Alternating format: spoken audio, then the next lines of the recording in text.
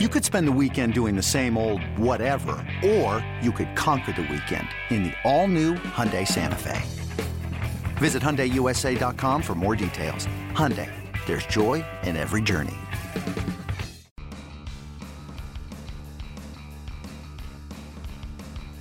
You're listening to MLB.com Extras, brought to you by MLB.tv. It's baseball everywhere.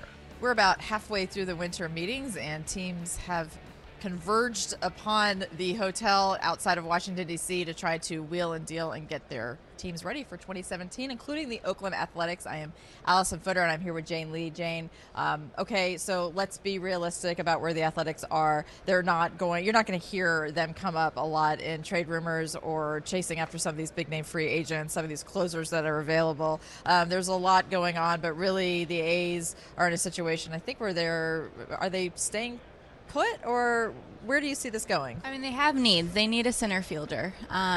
But, you look around the market and it's going to be hard, no matter if they're going to try to do this through the free agent market or through a trade. I mean, there's just not a lot of names out there. It's a thin market to begin with. And then, you add in the fact that they're dealing with limited resources right now. There's slim pickings out there. So I really don't see them, picking through the free agent market. I foresee more of a trade, and they do have a ton of young talent in their system to pull from and maybe pull something off. I don't know if it happens here. And also, they have Sonny Gray, and they have to decide whether to trade him now or maybe wait a little bit and hope that his value increases even more and perhaps deal him at the trade deadline. So they have one of the biggest trade chips here, and I'm sure it's going to, bring about a ton of discussion. It already has. It has for a year. But I don't know that I see that happening this week either. Yeah, so the A's are used to, I guess, names being dangled out there. I mean, it's not like that they're just completely not involved with anything going on at the winter meetings, and they always do have commodities. I mean, the A's are a team that has to continuously just sort of revamp itself and sort of maybe restructure a little bit, but try to keep that payroll down. And Sonny Gray would be the one that everybody would probably be asking about, I would think. Yeah, I mean, he's grouped in, the Chris Sale, the Archer, I mean, and then there's Sonny Gray. And I mean, clubs have been eyeing him for a long time, knowing that Billy Beane is never afraid to pull that trigger early and deal one of his younger assets, even though he has several more years of club control. I mean, this was his first year of arbitration eligibility. They have him under control through 2019, but they also have a slew of other young pitchers that they have a ton of confidence in that they think they'd be fine with, even if they dealt Gray. It's just a matter of deciding, when the time is right. Are they going to get the most for him right now, a week from now, a month from now, or 6 months from now? I don't think it's any question that he goes at some point. It's just kind of deciding, when's best. And I think right now, just given the dearth of starting pitching, I mean, maybe now is the best time because maybe teams get, over aggressive and maybe overpay. So they're always looking out for that, and they're always listening. And, I think we've seen in the past, be it with Josh Donaldson or anyone else, they really don't close the door on anything. The rotation, that is one area where there's actually a pretty solid foundation there right now. It seems like, when you look at the depth chart and you're looking at the 5 guys that could realistically carry them through the 2017 season. So it seems, I don't know, and every time I look at the rotation, I'm like, well, this could be a pretty good team. Of course, their record does not reflect that at the end of the season. Yeah. But from a rotation standpoint, they're pretty good. Yeah, I mean, last year they dealt with a lot of injuries, and I think there were also a lot of young pitchers that dealt with some growing pains. You saw that with Sean Manaea, some other guys that went through some tough times, Daniel Mingden, Dylan Overton. But the makings are there for a really strong rotation. I mean, you saw what Kendall Graveman did last year. Mm-hmm. You plug him behind a healthier Sonny Gray, maybe. And, I mean, their rotation should be their strength. And, I mean, that's kind of always been the case in Oakland. They've always kind of fallen back on their pitching. Their bullpen, is coming back pretty much intact, as we saw it last year. And so I think, overall, their pitching will carry them. Now, they're still a very young team, and they're in a very competitive division right now. So obviously competing, I don't think I wouldn't forecast that for them next season, but they're looking beyond next season, and I think they do have a strong core moving forward, and it does start with their pitching. Yeah, I saw some fans were asking you about some of the veteran players. Would they be dealt? Stephen Vogt, Sean Doolittle. I mean, it seems like the team is not really ready to make any moves on them. I mean, you do need to have some veteran leadership. Certainly behind the plate is one of the most important positions, so I think that Stephen Vogt is probably pretty solidified there. Yeah, I mean, I think everyone selfishly would like to see Vogt stay. I mean, you have someone like that in your clubhouse. You see the impact it has on the team. Great guy. And especially just given the fact, I mean, I think it's been well documented some of the A's clubhouse chemistry issues, not just last year, but the year before. And I think they're, trying to make a concerted effort to better that.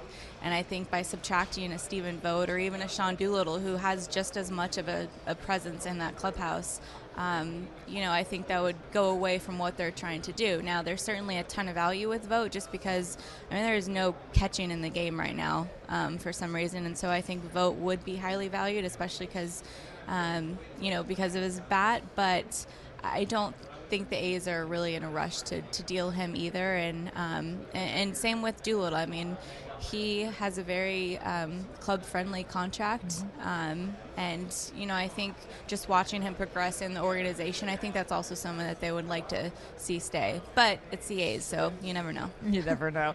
They always do keep things interesting. Something interesting that came out about the collective bargaining agreement recently. Just touch on that a little bit. Just with the state, it seems like Major League Baseball is kind of forcing the A's hand on the stadium issue because now they're not going to be receiving as much revenue sharing. So can you tell us about that? It makes sense. The A's were never supposed to be receiving revenue sharing checks because they're in a big market. Big market teams don't get those checks, except you look at the stadium and Major League Baseball and all the teams agreed several years ago, okay, we'll give them the checks because of their stadium, but in the meantime they have to be looking for a new stadium and be using these checks to field a competitive team. Well, that just hasn't happened here recently. Still no stadium, and I think teams all of a sudden were like, hold on, why are we giving them money when they're not using it the way it was meant to be used? So they're going to be phased out of these revenue sharing checks, which last year, it amounted to more than $30 million, which for the A's is more than a third of their payroll. So it'll be interesting, and they had an ownership shakeup. There's a lot going on right now.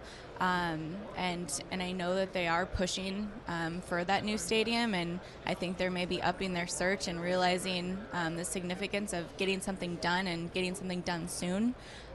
So I don't see that their payroll, going up until they're in a new stadium. So right now they're in a tricky situation because they're having money taken away from them, but they're also, still trying to field a competitive team.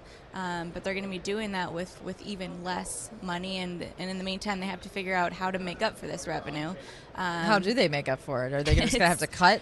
They're trying to better the fan experience at the Coliseum. Attendance has just been awful the past couple years. You see the same situation in Tampa, and it really is sad. A lot of nights you look around the Coliseum, and they announce between 10 and 15,000, and it's even less than that, which is just crazy for a baseball team. So the new president, Dave Kaval, I think he's very focused on bettering the experience at the Coliseum, making it a place that fans do want to go to, even though it is very outdated.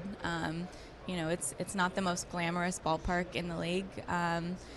And also they want to better the on-field product, but I also, it goes back to the original point. I don't know how you do that without the resources. So it's like the chicken and the egg theory. Yeah, you kind of hope that this young talent that they have coming up, is more impactful, sooner than later. And, you hope that they could do something with the Coliseum. But I see it being a little tricky for them these next few years. Absolutely. Always interesting. Thank you very much, Jane. Thank you. MLB.tv Premium, the #1 live streaming sports service, is celebrating 13 years. Watch every out-of-market regular season game live or on demand in true HD. Real-time highlights, live look-ins, pitch tracking widget, and more. MLB.tv Premium includes a free At-Bat 15 subscription. Watch live baseball on over 400 mobile and connected devices. Watch at home, in the office, or on the go every night on every device. Blackout and other restrictions apply. Visit MLB.tv for details.